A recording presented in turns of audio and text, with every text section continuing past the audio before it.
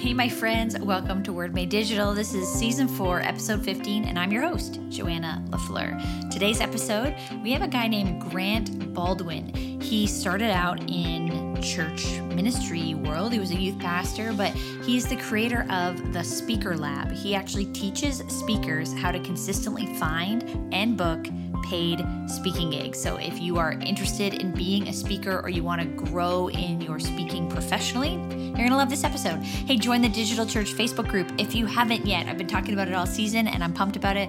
Facebook.com/groups/wordmadedigital, or just search Digital Church in your, in your Facebook and you're going to find us. Basically, it's a group of, we're 500 or 600 people now. And the group is Christian leaders and influencers and just people who are interested in talking about what church, ministry, discipleship, evangelism looks like in this digital age that we live in. And we're helping each other, we're sharing ideas, we're sharing best practices, and we're building a community. We'd love you to join. Thanks so much to Compassion as a partner in this season of the podcast. I love Compassion so much, and they're partnering with the church around the world who are working tirelessly to provide support to children and to families who are impacted by the pandemic. A pandemic like COVID-19, this pandemic is just adding so many more challenges, right, to the already impoverished situation of some people. So it's just equaling a disaster for some people. But things that are being overwhelmed, the systems of health and resource and economy that are being overwhelmed in low resource settings are where Compassion works. And it's where they serve with the local church to impact people in these communities. So if you want to get involved in what's going on today with Compassion, we'd love you to consider it. We'd love you to do it. Partner with us, compassion.ca/COVID, to give today, to see how you can get involved in something really practical. We've all been impacted by the pandemic, and how much more so in places that aren't resourced the way we are. So compassion.ca/COVID. Wycliffe College as well, launching into a new fall term. I just today got a message from someone who said they are starting their master's at Wycliffe, and I'm so pumped about it. There's just one more on the list of people like you who are listening and studying at Wycliffe. It's a seminary located at the University of Toronto. You can get a certificate, a master's, a doctoral degree. Maybe you want to just take a course, but it's conjoint with the University of Toronto, so you're getting a degree from one of the top universities in the entire world, and it's also super affordable. If you're Canadian, it's just $600 a course, so you should consider it. It's flexible. You can do a bunch of stuff online these days, as so much has gone online. They were doing online before, but now they've leveled up their online content, and you can learn. Go to wycliffecollege.ca/wordmadedigital to find out more. Okay, now here's my conversation all about speaking and how to make money as a speaker with Grant Baldwin. Welcome to the Word Made Digital podcast with Joanna LaFleur. You're listening to Season 4, sponsored by Compassion Canada and Wycliffe College. Word Made Digital brings you interviews with Christian creatives and communicators to inspire, challenge, and equip you in your own work. The church has the best news in the world, so we want to help you be the best communicators in the world. Here we go.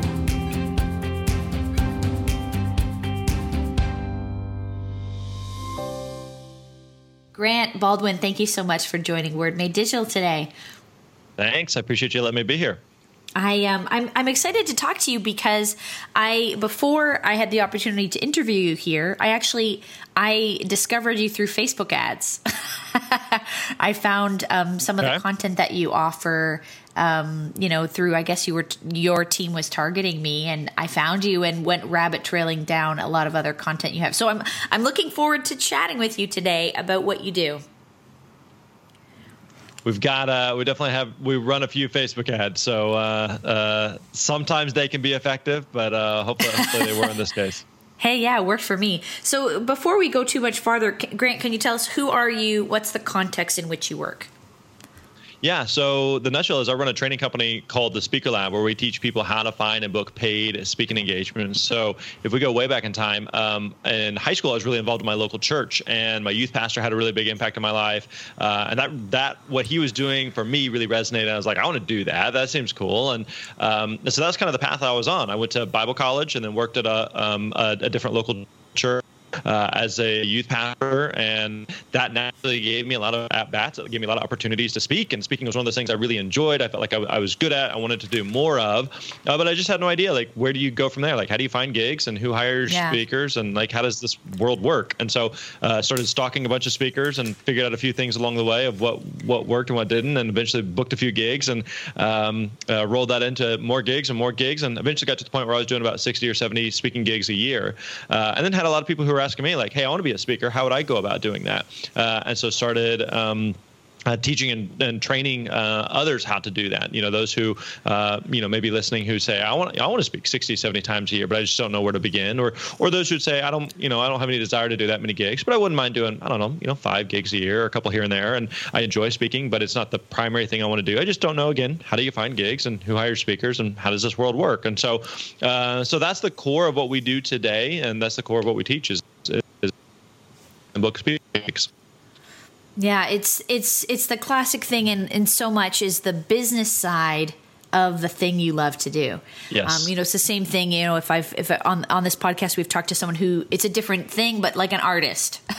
So you're a very skilled and talented artist, and yet that's very different than finding a market to sell your work or your skill in such a way that you could make a living or even supplement your income by doing the thing you love. So sorry, go ahead. Well, I was going to say, it reminds me, there's a book called E-Myth by Michael Gerber, and he uses the illustration of a bakery, and the idea being that it's a different, being able to like bake bread, for example, is a different skill set than being able to run a bakery. And so there are a lot of people who love baking bread, who love creating art, who love speaking, who love making music, who love doing the art side of what it is that they do. But you also have to understand that you're running a bakery, a business. And so I love being on stage. I love speaking. There's a lot of people who come to us who enjoy being speakers, but they also have to realize, like, just like getting on stage, speaking, baking the bread, making the music, creating the art is just one side of the equation. If you don't pay attention to the business side, if you don't pay attention to actually running the bakery, then no longer do you get to bake the bread. No longer do you get to keep making the art, because you're out of business, right? So you have to recognize both sides of it. And so we definitely lean more on the business side, the bakery side, than the art side, because we absolutely, like, your best marketing is a great talk and a great product. And so we help with that. But the core of what we do is on the business side of understanding, I have a message that I want to share, and how do I go about sharing that? More than, I just click my heels together and I sit back and I wait for the phone to ring, or an email to come in, or an inquiry to happen. Like, those things may happen from time to time, but it's not a sustainable way to build a business. And so what we want to teach is how you build like a long-term predictable way to be able to find and book speaking gigs. And so, where did this come from for you? Where did you get the MBA in being a successful speaker? Because you said you started following some other speakers around, and I'm curious even, what era of time that was, because now you can find people on the internet to admire and follow, but how did you find these people and learn from them? Yeah. So for me, this was probably 13, 14 years ago or so, where podcasts were less of a thing. There were a few blog posts, but nothing really about how do you find and book speaking gigs. And again, there's a bunch of speakers that were out there, but not necessarily anybody that was teaching or training, how do you go about doing this? And so part of what I feel like we try to do today, so we have a podcast, we have different coaching programs, we have the new book, and we have a variety of different resources. And part of it is, I think, through the lens of like, what do I wish I had when I got started? And so it felt like one of the lines we use a lot is like, I had the potential, but I needed the plan. I had the potential, but I needed the plan. Meaning, I felt like I was a decent speaker. I knew I wasn't the world's best speaker by any means, but having come up in the church, I had a lot of opportunities to speak. I had a lot of reps. I felt like I was decent, and again, just wanted to do more. I just needed someone, and I'll execute on it. I'll follow through. I just need someone to tell me what to do, because for so many, speaking feels like this this mysterious black box, that you have to have a best-selling book, or you have to have conquered cancer, or you have to have some life-changing experience in order to be a speaker, in order to be qualified to speaker. And that's just not the case. Like, that's not true at all. I'm a white male from a middle-class family in the Midwest who's had a pretty normal life. Like, there's nothing on paper that would qualify me to be a speaker. Like, I've never had cancer. I've never really been sick. I've never broken a bone. I've never climbed Mount Everest. I've never landed a plane on a body of water. Like, I've never won a gold medal. Or I'm a pretty boring dude, but that doesn't disqualify me from being a speaker. And so the same thing for others who may, have a message that they want to share and are just trying to figure out what do I need to do? What are the steps I need to take to go about doing that? Yeah. Well, and that's it. I mean, it's this classic thing, I think, for a lot of people who are starting out. They have a passion, or they can identify, and other people have identified maybe that they are a strong communicator. But how do you help people? How do people find the thing that they want to talk about? And maybe actually the more important question as I'm asking that is, do you have to have a thing that you talk about? Or can you can you be successful as a speaker and talk about everything under the sun? No, you definitely do not want to do that. So let me do this. And so inside this new book that we have, The Successful Speaker, we talk through a 5-step process, a 5-step framework that teaches people how do you find and book gigs. Yeah, I know. I don't know if people can see it, but you've got the book right there. Yeah, and of course, we're going to link to it. People will find it. Cool. And so it's a 5-step process that makes the acronym SPEAK, SPEAK. And so the first step of the process is the S, the select a problem to solve. Select a problem to solve. So I'll put a pin in that. I'll come back to that. Let me give you the rest of them, and then we'll come back on the S. The P is prepare your talk. Prepare your talk. So this is where we talk through different types of presentations. How do you create a talk? How do you use humor? How do you use slides and transitions and tell stories? And how do you interact and engage with an audience? The E is establishing yourself as the expert. So this comes down to 2 key marketing tools that every speaker needs. You need a website and you need a demo video. The fourth part of the process is the A, the acquire paid speaking gigs. Acquire paid speaking gigs. So this is so much more than just, I want to be a speaker, and so now I have a website and a video, and now I just hope people magically find me. Like, that doesn't work. So you have to have a process, a system to be able to consistently find a book gig. And then the last part of the process, the K, know when to scale, meaning there's a lot of people who are interested in speaking who are also interested in writing a book or doing a course or coaching or consulting or doing a podcast or doing a blog or doing any number of things. And you can do all the things, you just can't do all the things at once. Some things are going to come first, some things are going to come last. So you have to be clear and specific in terms of figuring out how does speaking fit into the mix of what it is that you want to do. So that's the big picture framework. Let me come back to the original part, the S, the select a problem to solve, because this is the most important part of the process. This is the part where a lot of us want to skip past. But if you get this part right, then this is, again, so foundational because it makes the rest of the process much simpler. So the S, select a problem to solve, really comes down to 2 key things. Who do you speak to, and what is the problem that you solve for that audience? Who do you speak to, and what is the problem that you solve for that audience? Now, most of us, because we enjoy speaking is one of those things that's fun, we resonate with. It's just something we have a message that we want to share. We want to share this and learn why it's possible. If we were to ask you, like, who you speak to, a lot of times people are like, well, I speak to people. I speak to humans. My message is for everyone, right? If it's for everyone, it's really for no one. And same thing on the other side of the equation. So if someone were to ask, what's the problem that you solve for that audience?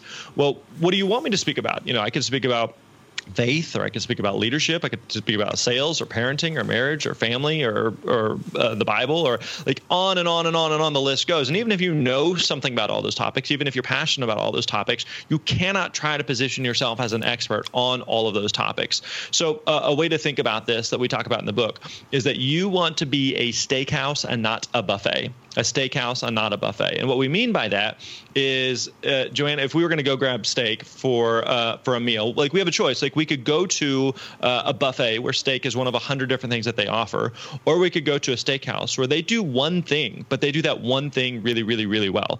They're not trying to do lasagna. They're not trying to do tacos. They're not trying to do cupcakes. They do steak, and that is it. And so, again, it's counterintuitive because we feel like, well, if you do a buffet, all those different things that you offer, it's going to appeal to a much broader group of people.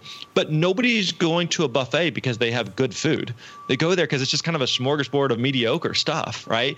And you do not want to be that as a speaker. You do not want to be that as an entrepreneur. You want to solve one specific problem for one specific or a group. And so again, we understand this when it comes to food or other areas of life. So I'll give you another example.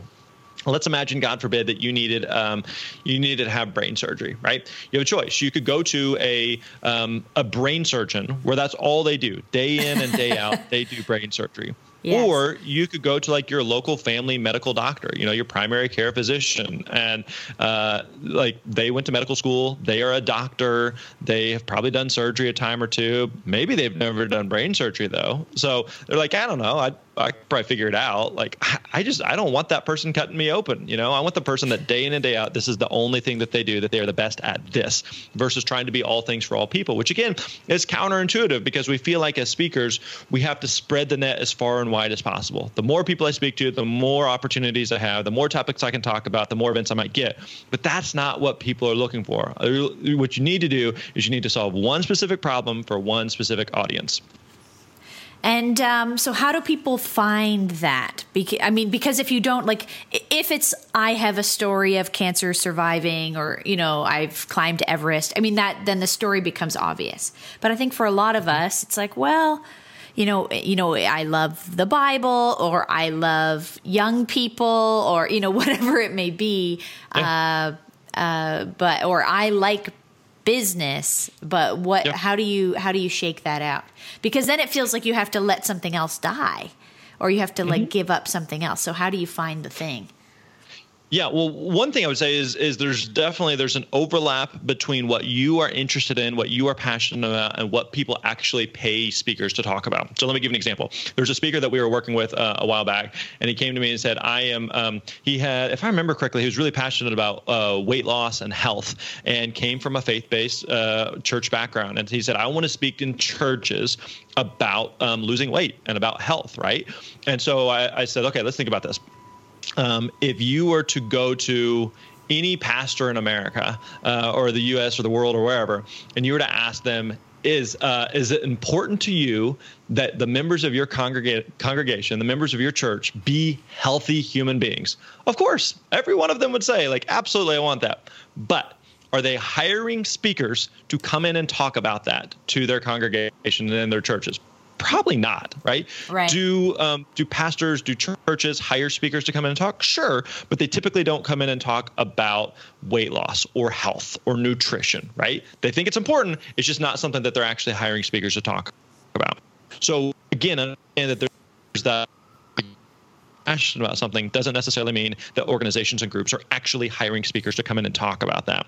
So having said that, whenever you're trying to make some of those decisions to narrow it down, you're exactly right. You are making some trade-offs. You're saying, I'm choosing this, and because of that, I'm not choosing that, right? Even though you may be interested in that, right?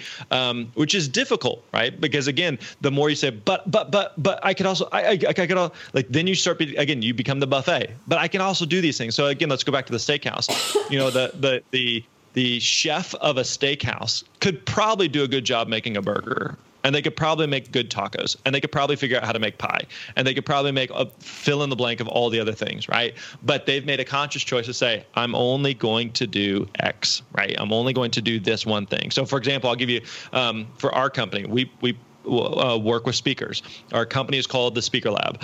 And I had someone message me the other day and said, hey, you know something about publishing, and you know something about books. Like, you should create the Author Lab, right? You should help authors. And I was like, and part of you is like, yeah, that makes sense. Those who are interested in speaking are also probably interested in writing a book. So yeah, there's an easily justifiable reason to create something like the Author Lab or try to help authors. But I also recognize that if we start that, or we start to like, oh, we help speakers and we also do a lot to help authors, then again, it starts to become slightly watered down of what it is that we're doing. Because now all of a sudden our focus is split on a couple of different audiences versus saying, nope, we do this one specific thing for this one specific audience. So to your question, how do you figure out what that thing is for you?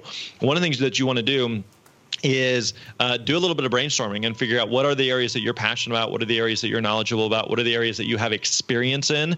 So I'll give you an example. I remember talking with a speaker who came to us and said, hey, I want to be a speaker. I've done a little bit of speaking. I'm trying to figure out, who my market is, figure out what I might do. And so it's like, tell me about your background. Tell me about what you've done in the past. And I remember him saying he'd been a realtor for like 30 years. And I was like, let's start there. Like, that's a world that you already know. That's some low-hanging fruit for you.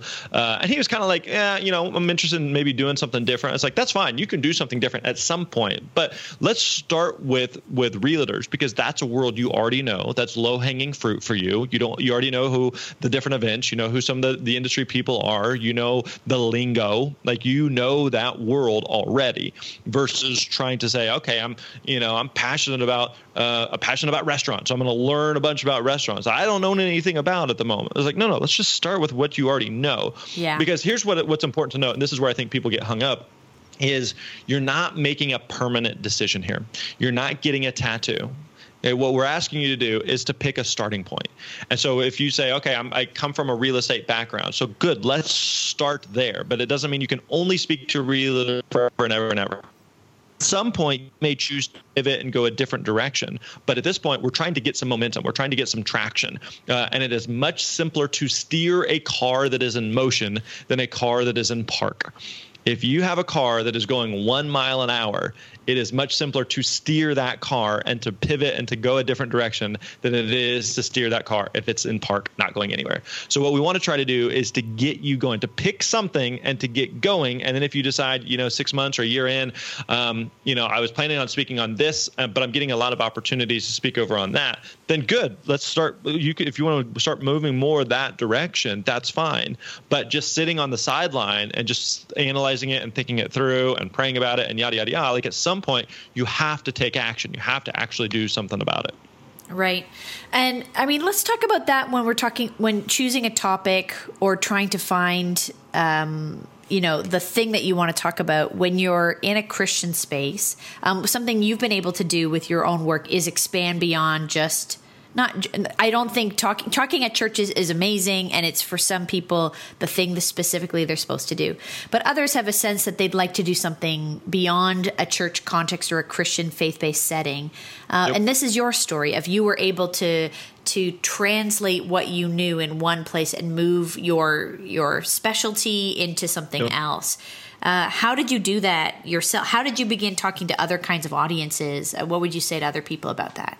Yeah, that's a really great question. So as a youth pastor, that was the world I already knew. And I knew of some other speakers who were doing a lot of speaking in the church market specifically for youth. In fact, in college, when I was in college, I worked for a guy who was a full-time speaker in the church space. And he did a lot. He did some like weekend services, but did a lot of youth camps, youth retreats, midweek services, that sort of thing.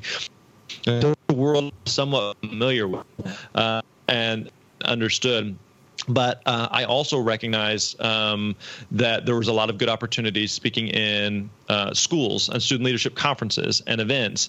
And so ultimately, I made a decision to go more that direction instead of trying to market to both, because if you try to market to both meaning like the quote unquote secular side and the quote unquote faith-based side, you make each side nervous, right? Because if I'm trying to market to a public school, for example, and I'm saying I'm a Christian speaker, I'm a faith-based speaker, I'm a former youth pastor, and I'm playing that up, it makes schools a little bit nervous, right? Right. And then on the other side of the equation, like, what are you going to do when you get here? Are you going to do a Billy Graham call? Right. Totally. Come to Jesus. Which understandably so. Like it makes them nervous and uncomfortable. And the opposite is true. If you're saying, hey, I primarily speak in schools and I primarily speak at student leadership conferences, but let me come speak at your church. They're like, nah, we're looking for more of a faith-based thing. We're looking for more of a scriptural, biblical, approach to this type thing. And so you make both sides a little bit nervous. And so you have to, again, pick one side or the other to try to market to. And so I said, hey, I want to speak at schools, even though I came from a church background. I knew that there's a lot of opportunities to speak in schools. I knew just purely from a financial perspective that I knew a bunch of speakers in the faith-based world who were doing a ton of stuff and were just barely scraping by. And I was like, I don't want to do that. Like, I want to make a difference in the world, but I also don't want to live in poverty trying to spread a message. And that we all have to eat and live indoors. And so I want to make sure that my first responsibility is taking care of my family. I want to make sure I do a good job with that.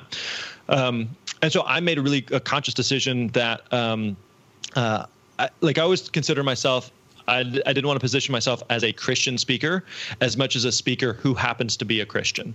Mm-hmm. And so whenever on my website, like I was specifically trying to target schools and student leadership conferences and events, and still continuing to speak to youth, but just more in a quote unquote secular space. And so a lot of times when I'd go to a school assembly or a student leadership event, I would do like a version of a talk I would give in a church, but just without the scripture. Right. And so like on my website, like I mentioned, I went to Bible college and I mentioned that I was a youth pastor, but it wasn't something I wasn't trying to hide from, but I also wasn't like really trying to play up like it was a big deal. And so but at the same time, like I'd have a lot of groups, schools that would hire me or organizations that would hire me. And then I'd come speak and I'd do my normal talk, would never mention God or faith or Jesus or Bible or anything. And would have students or sometimes teachers who'd be like, hey, were you a youth pastor, or there's something different about you, that sort of thing. And so it gave me a lot of opportunities to help people in a secular setting that maybe I wouldn't have had otherwise. So I think you can be a faith-based person in a secular setting, without having to, stand on the mountaintop and say, no, I can only, if I'm going to be in the secular marketplace, I have to be megaphone guy preaching Jesus all the time. You don't have to do that, And did you feel, were there people in your world who felt like that was kind of a sellout, or did you feel that in yourself, like that guilt of, if I leave the church space, I'm somehow not living my calling or something, this sort of stuff that can happen in church context? Yeah. Totally. And I don't know, I felt that internally a lot. And I wrestled with that for a long time because, again, I went to Bible college. I'd spent 4 years of time, tens of thousands of dollars in resources. And here's the path that I'm on. And I'm a youth pastor for like a year and a half. And I was like, I don't know if this is what I want to do. And there's certainly like well-meaning people, well-intentioned people that are like, hey, have you thought this through? And so I spent a lot of time, thinking about it and praying about it, and ultimately felt good about this transition. I mean, even if we fast forward to today, I look at the difference I've been able to make. I'm still very actively involved in my church. We have been able to, we've had a very successful business. In fact, I'll give you just as an example, and this is not a pat on the back in any way, but just, as one different way that we've been able to help is this past year was the best year financially our family, our business, our family has ever had. And so we were able to give to our church more than what my salary was as a youth pastor years ago. Right. So and again, that's not a pat on the back at all. I just look at it as I know with what we've been able to do that we've been able to contribute in significant ways. So I still myself, I'm a Christian business owner, and I have a lot of opportunities to help people in a lot of different ways. And some of that's financially, and some of that's through, with what we do with the Speaker Lab and with the book of helping people who may be saying, I want to speak in a church world, or I want to be a missionary who shares that. Awesome. If I can help you understand the business side of it and I can help you further your message, that's awesome. And that's a tool that we've been given. So when people ask me, hey, I come from a faith-based world and I'm trying to figure out, do I keep doing something in the faith-based world? It's like, you absolutely need to pray about it and think about it and process it. And it's like, if God's someone told me the other day, God's calling me to speak, what should I do? I was like, well, then my opinion is nothing. If God's calling you to speak and if God's calling you to speak in a certain setting, then we don't need to have a conversation anymore because there's your answer, right? I can help you understand how to do that, what your next steps are. But if you're whether or not you should do it, that's not my call at all. And so difficult to develop journey, but I'm really happy with how it's played out. Yeah, I love that. I mean, and it's shaking out the division, I think, too, of what I'm hearing is you don't see them as separate choices, or you're not a youth pastor anymore, but the heart behind that was being someone who is impacting young people, using the skill set that you have, enjoying your life, providing for your family, and able to continue to, ultimately live a life that's not in any contradiction to what the Lord would ask us to do with our lives in terms of generosity and service and community engagement and all those kind of things. And I think that's a big thing for a lot of people to shake out of if they're coming in a faith space. There's this sort of undertone of that even the dialogue with youth pastors is the classic thing is most youth pastors only last about 18 months, some even less. And so it's this like, well, have they failed, or what has the church done to fail them? Or they just discovered that they're a young person who has a different career path. And that doesn't mean they don't love Jesus, or doesn't mean they don't want to be an active and meaningful member of their local church community or whatever. It's just that this wasn't the role for them, and that they can do it in a different way. 100%, totally. And I think that because I remember, part of the challenge with me was when I was, thinking about leaving this local church that we were at as youth pastors and thinking about doing the speaking thing. I had several friends from Bible college and buddies that I'd grown up with who were youth pastors at other churches or on staff at other churches. And so spent a lot of time comparing notes with them. And I found that a lot of them were pretty miserable, frustrated in their roles as well. And I was just like, is anybody happy working in a church? Because working in a church, it can be really, really difficult. It is I think sometimes people assume from the weekend, like, oh, it just must be super glamorous and amazing. And, you get to serve Jesus all day. You're paid to serve Jesus. And it's like, yeah, but there's a lot more to it that makes what goes on behind the curtain of how the sausage is made for a church like very messy and very difficult and very tough sometimes. So yeah, like again, I can only share what my own experience was, but I feel very much fulfilled in what I'm doing today while still being able to serve and follow Jesus. Right. So. I mean, and part of this too, I think, in the conversation is, an honest view of, finances. And so I would love to talk to you, when people are stepping out of a faith-based space, there's just less money in those spaces than there would be in some others. So how do we find gigs that pay, or maybe how do we find gigs that pay better than what we're currently going after? Yeah, and again, some of this would come back to what we talked about originally on the selecting a problem to solve. So like I made a conscious choice of I want to continue to speak to youth, just in a different non-church environment. And I would still, like, from time to time, I'd get invited to speak at a youth group or at a camp or retreat or a weekend service or something like that. And I did several of those. But, if it was purely about money, then I wouldn't have kept speaking to students. Like, I knew that I was a solid speaker. I knew I could put on a suit and go speak at a corporate audience and make significantly more than I could make at speaking at any high school or college. So it was not purely about, okay, I want to be a speaker. So which audience can I make the most money in? Right. Which topic can I make the most money in? Right. That's in the same.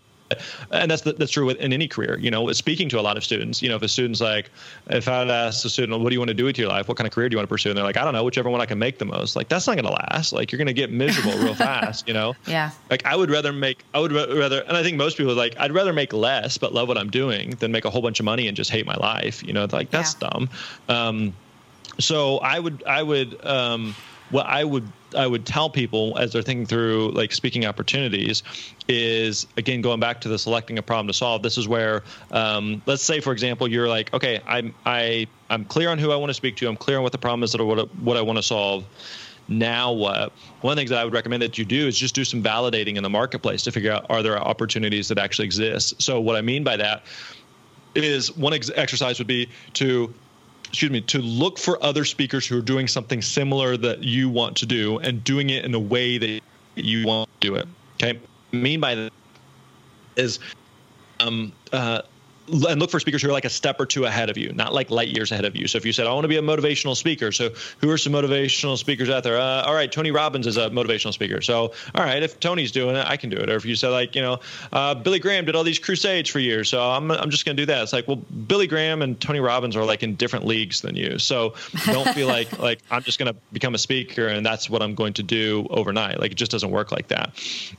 So give yourself, be realistic here. Look for people who are like a step or two ahead of you, And so if you're looking around, you're like, I can't find anyone who's doing this, that should be a red flag to you. And most people have an approach of like, nobody's doing this. Nobody's speaking to churches about weight loss and health and nutrition. This is awesome. This is perfect. I'm going to be the first. But no, what you need to realize is if no one's doing it, there's a reason that no one's doing it.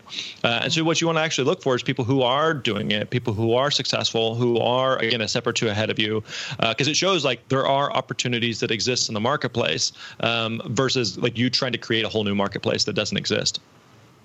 Right. Well, I love that you're saying it's in some ways counterintuitive. If nobody's doing it, that's a sign that you shouldn't do it either, as opposed to saying that you're going to put a flag in the ground and be innovative in some way. Maybe later, would you suggest, like if you've become more established, you could start to do some things that nobody's done or finds a niche that would be new? Or would you say even for a more established speaker, there are just things that aren't people don't want to talk about? Yeah. So again, let's go back to like the the speaking on faith or speaking on like health and nutrition, like within the church.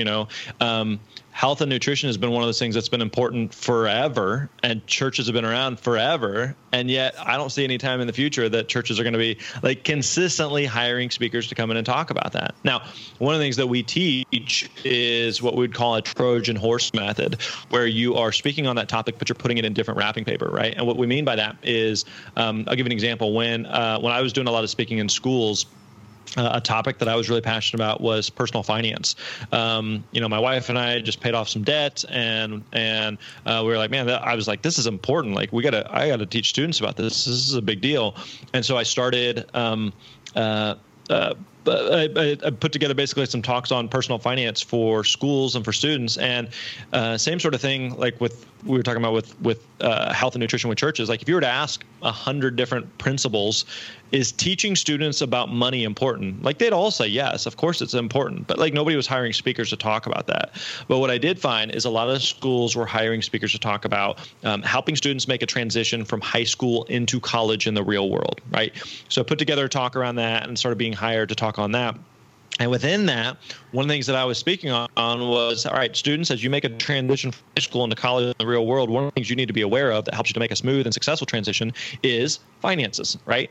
And so I was able to still talk about it, but in a different kind of context. So it wasn't like a bait and switch of like, you wanted me to talk about this, but I want to talk about that. It was not that at all, but just saying like, all right, here's the solution I'm going to provide. And within that, we're going to talk about, something else. Or talk as an element of that. So any speaker needs to be aware of that it may just be you need to position it slightly differently than kind of how you're going about thinking about it. Well, I imagine, too, what I'm hearing you say is you might even be able to hone new material by packaging it within something you're more comfortable talking about so that it might develop into a talk of its own over time, but you're practicing it before you're selling it. Yes. No, absolutely. And again, some of this goes back to what's happening in the market. This moment, video when people may be listening to this in the future, but at this very moment, like the coronavirus is this popular, trendy thing that I don't know if popular, trendy is the right word, but it's very Everyone's newsworthy at the moment. Yeah. And so I don't know, who knows how long this is going to last. Hopefully it's going to fizzle out and not be the end of the world like what people may think it is. But let's say, for example, let's just say there's just a bigger trend in healthcare, right? That's going to just be around for years to come, right? Well, then there's probably going to be some opportunities there that probably didn't exist 6 months ago, but now all of a sudden it's higher on people's radar. It's something that people are more aware of. This may lead to, a lot of companies are allowing their teams to work from home now, right? So this may bring up opportunities for to speak at companies about remote work and how to manage and lead well teams. There may be things that have been some opportunities, but not as much. But until something really happens, and the market opportunities that are created that allow people to then talk about this thing, that can change what topics may be hired for. Yeah. Now I want to, in a few minutes, I'd like to get into that conversation around the coronavirus specifically, just as a highlight of some things about diversifying platforms. Like if people aren't, for a period of time, aren't going to be doing events, like canceling events, what do we do? I'd like to talk about that in a second, but just to wrap up this idea about, offering something, trying to find these gigs, trying to find better gigs. What do you think about the cold call or maybe the cold email? What would you, if people are trying to find more, they speak a couple times a year, they'd like to do it more. Do you recommend people just start randomly emailing out to organizations, or how do you think they're more likely to get like a friendly response? Yeah. So cold emails can work. If you're going to do them, though, I'd give you a couple caveats here. One would be that you're really, really specific with who it is that you're reaching out to. So it's not just kind of this spray and pray approach that, if you said you wanted to speak to churches, you can bind a database with thousands and thousands of email addresses for churches, and you can copy and paste the same message to all of them, and you're probably not going to get much of a reply. So do a little bit of research and digging to figure out who you're reaching out to, why you're reaching out to them. One thing I would say would be to, like all of us, everyone listening right now, we all get, hundreds of emails on a daily basis, or a whole bunch of emails on a daily basis. And so we know the difference between an email that was sent to us versus an email that was sent to us plus thousands of other people, right? Yeah. And so at the end of the day, people do business with people they know, like, and trust. And so you want to put together an email that feels like, no, this is absolutely for me, that they took some time to do some digging on me, and now I'm going to it makes me a lot more likely to want to reply. So that'd be one thing. The other thing I would say would be to make sure that you keep your email short and sweet. Like, if put yourself in the shoes of the recipient of that. If they get some, if you got some 98 paragraph email unsolicited, and someone telling you about how great they are, and here's my life story, and here's a bunch of links, and yada yada yada, like nobody's going to read that. Like you're just going to delete it. So keep your email short and sweet. The last thing I would say would be, if you're going to send that email, is to have a specific question. Give them a reason to reply. The mistake that I see some speakers make is they'll send some email like, hey, I'm a great speaker. You should have me come speak sometime. Here's some things I talk about. If you ever need a speaker, let me know.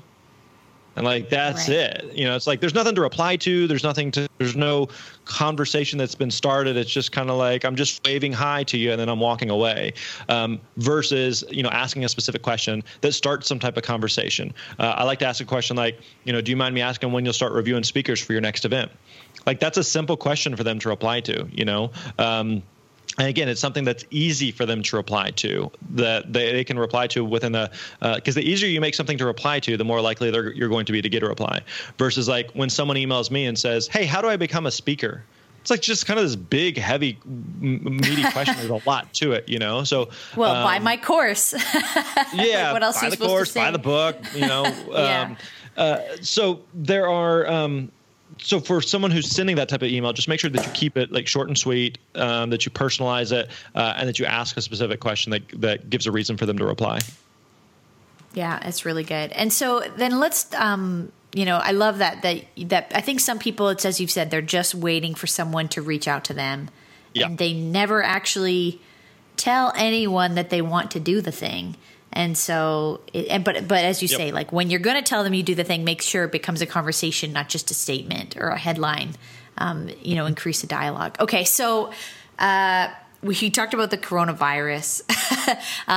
Depending on when people listen to this, we don't know how the future is going to go, but we're recording in March 2020. And right now things are looking a little crazy. Things feel like they're getting a bit out of hand with this. So, and I'm seeing like South by Southwest, like major event, has never been canceled, and it's being canceled, lots of, sporting events and all the rest, things are being canceled. So can you talk to me about what you're thinking, where your head's at with digital platforms and diversifying your income, so that if suddenly no one's hiring speakers, if that was the only thing you made money doing, you still would be able to pay your bills that month? What are you thinking about that? Yeah. So I'll give you a couple thoughts. I remember early on when I first started speaking, I remember a speaker friend telling me speaking is a very high-paying manual labor job, in that we get paid really well to stand on stage and run our mouths. But the nature of speaking is you have to go stand on that stage. You have to leave your family. You have to go to the airport. You have to get on a plane. You have to go stay in a hotel. You typically have to go somewhere else to do that. So what happens when those events aren't happening, or there are, air travel restrictions or just travel restrictions that make it problematic, or events are being canceled? Or you get sick yourself, like not with Corona, just in general. 100%. You lose your voice or something happens. Absolutely. Yeah. I remember a couple years ago, a speaker friend of mine found out he had a brain tumor, and ended up having to have surgery, and today is fine. He's totally healthy, totally good. But for like a couple months, he couldn't travel. He couldn't speak. He couldn't drive. And so is dependent on you being there. And all of a sudden he can't be there. And so that's absolutely something that made me a little bit nervous, because I even remember a couple times where, we were kind of starting a family when I was doing a lot of speaking, and my wife was pregnant. And I would have speaking gigs kind of around the date of, the due date of when the child was supposed to be born. And you're kind of like, I can't just like take off for months at a time. Like, this is how we pay our bills, but I also want to be there when my daughter's born, sort of thing. So how do you do this? So a couple thoughts. One is, kind of going back to the K part of our equation there of knowing when to scale, being clear of how speaking fits into your business and your business model. So for some people, speaking is 100% of what it is that they do. I'm good friends with several really well-paid professional speakers who do a whole bunch of gigs, and speaking is 100% of what they do. And they've lost a few gigs here and there, but they also recognize, all right, big picture, this is probably going to blow over, most likely, sooner rather than later. And we'll look back and it was be a blip on the radar. I can speak for me firsthand. I remember this is probably 10, 12 years ago or so, speaking at a conference in Dallas when swine flu was a big thing. And it was all this kind of hype around swine flu, and it happened. It really started to take hold and create a lot of buzz right around the time of this conference. And so they ended up postponing this conference by a month. And it was like a 6,000 person conference. They postponed it by a month, and the attendance was cut in half. Only half the people were able to show up a month later.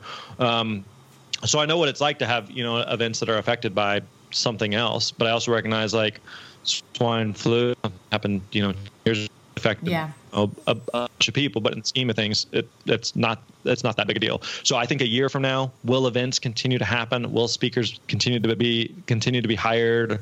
Will audiences continue to gather at those events? Absolutely, 100% that will be happening.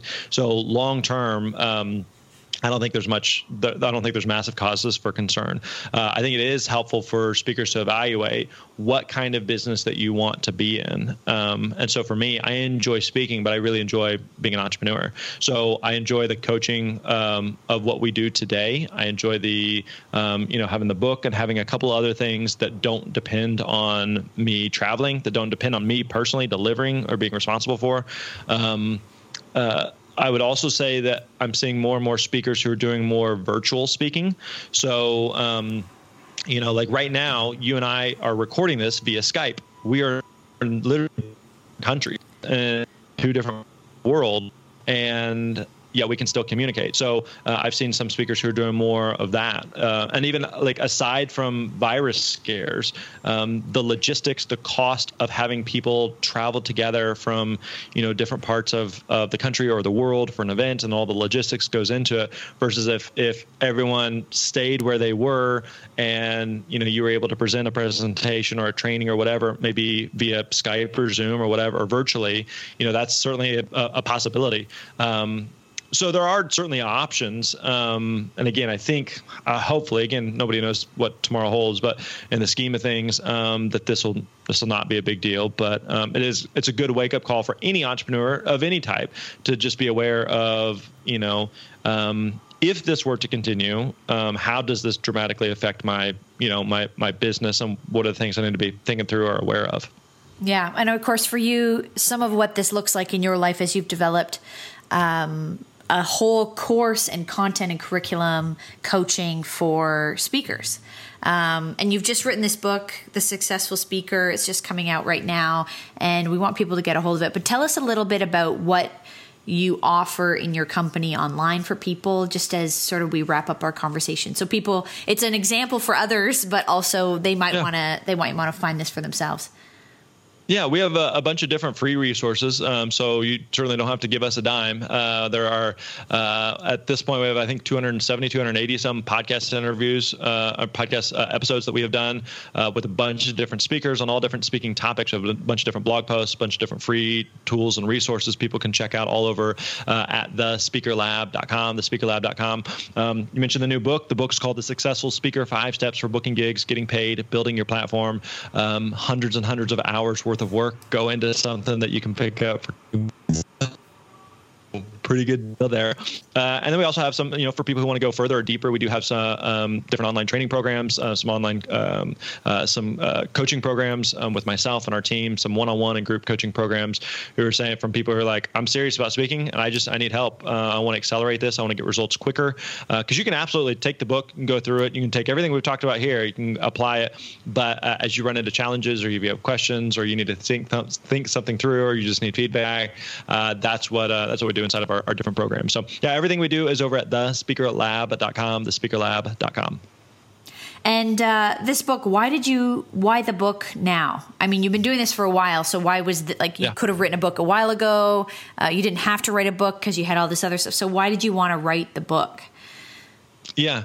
So still today, people who write books on topics are viewed as authorities and experts. And so I had a good opportunity with this publisher and kind of the Jeff Goins, who I worked with on the project, to work on this. So Jeff did a lot of the heavy lifting on the writing part.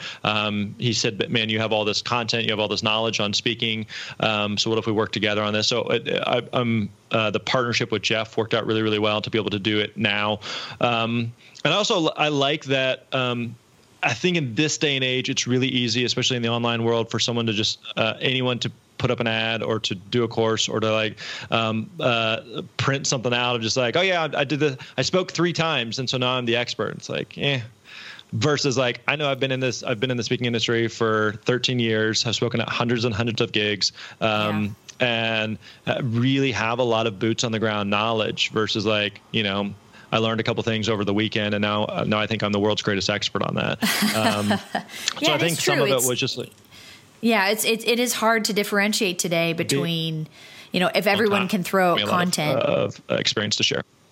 Yeah. It's this idea that everyone can throw out content on the internet now, but you actually are an expert at it. So getting it out there is, an encouragement and a resource to so many people. So if people want to find you on the internet, we're going to link to your book. We want to link to your business, but where do people find you? Yeah, my personal brand is over at grantbaldwin.com, and so if anyone's interested, there's not a ton over there. But when people are looking at hiring me as a speaker, that's where we send them. But if you want to learn more about becoming a speaker and just kind of carrying on in our conversation here, most of that's going to be over at thespeakerlab.com. Awesome. And are you on social? Do you have an Instagram account or something that people can find you and check out your life? Yep. Yeah. Instagram at G Baldwin, and then Twitter at Grant Baldwin. And so, great. Hit me up. Awesome. Grant, thanks so much for your time today. I've been reading this book myself, and I'm a speaker and communicator, and there's been some stuff in here that I've never thought through the craft of it before, and so I appreciate it myself, and I think it's going to be a great resource to other people. And now I don't just know you from your Facebook ads, but great to learn from you more in person today or over the internet. Thanks so much. Thanks, Joanna. Appreciate it. Thanks so much to Grant for that conversation. Obviously, we had the conversation, before all the world looks like it does today, but so much of that content still applies. There's so much valuable insight into how to be a speaker that makes money. If that's your dream, may God bless you as you try and grow your work and grow your skill set in it. Next up, we have on the podcast next week, worship artists Shane and Shane. Do you know them? They're going to be talking about worship and songwriting, creative stuff, life on the road, how to live healthy when you're moving around a lot, how do you stay connected to a community, what does creativity look like in the church today, what is life as a musician in the world of streaming and free downloads look like when you're not making money the way you used to. We're going to talk about all of it with Shane and Shane next week. So if you like Shane and Shane, make sure to pass around this episode and pass around the heads up that the episode is coming. And we can't wait to get that to you. Next up, we, of course, have Shane and Shane, but we also want to thank our sponsors and partners of every season, Compassion and Wycliffe. Compassion.ca/COVID is a way you can get involved in what's going on with COVID-19 all around the world. There's so much need, and we would love for you to give even just a little bit to support others who are going through this pandemic in a really disastrous way for themselves and their families. And wycliffecollege.ca/wordmadedigital is a place where you can check out what courses are online. Why did I choose that school? And maybe you just want to grow as a leader. We would love you to check out how to do that with Wycliffe College. Thanks, everyone. We're going to see you on the Digital Church Facebook group. If you haven't joined it yet, we'd love to see you there. And we'll see you next week with Shane and Shane. Thanks for listening to the Word Made Digital podcast with Joanna LaFleur. If you like this content, hit subscribe so you don't miss an episode, rate it, and share this episode with your friends. Head over to wordmadedigital.com for more free tools and helpful content for creatives and communicators. We love helping you communicate the best news in the world.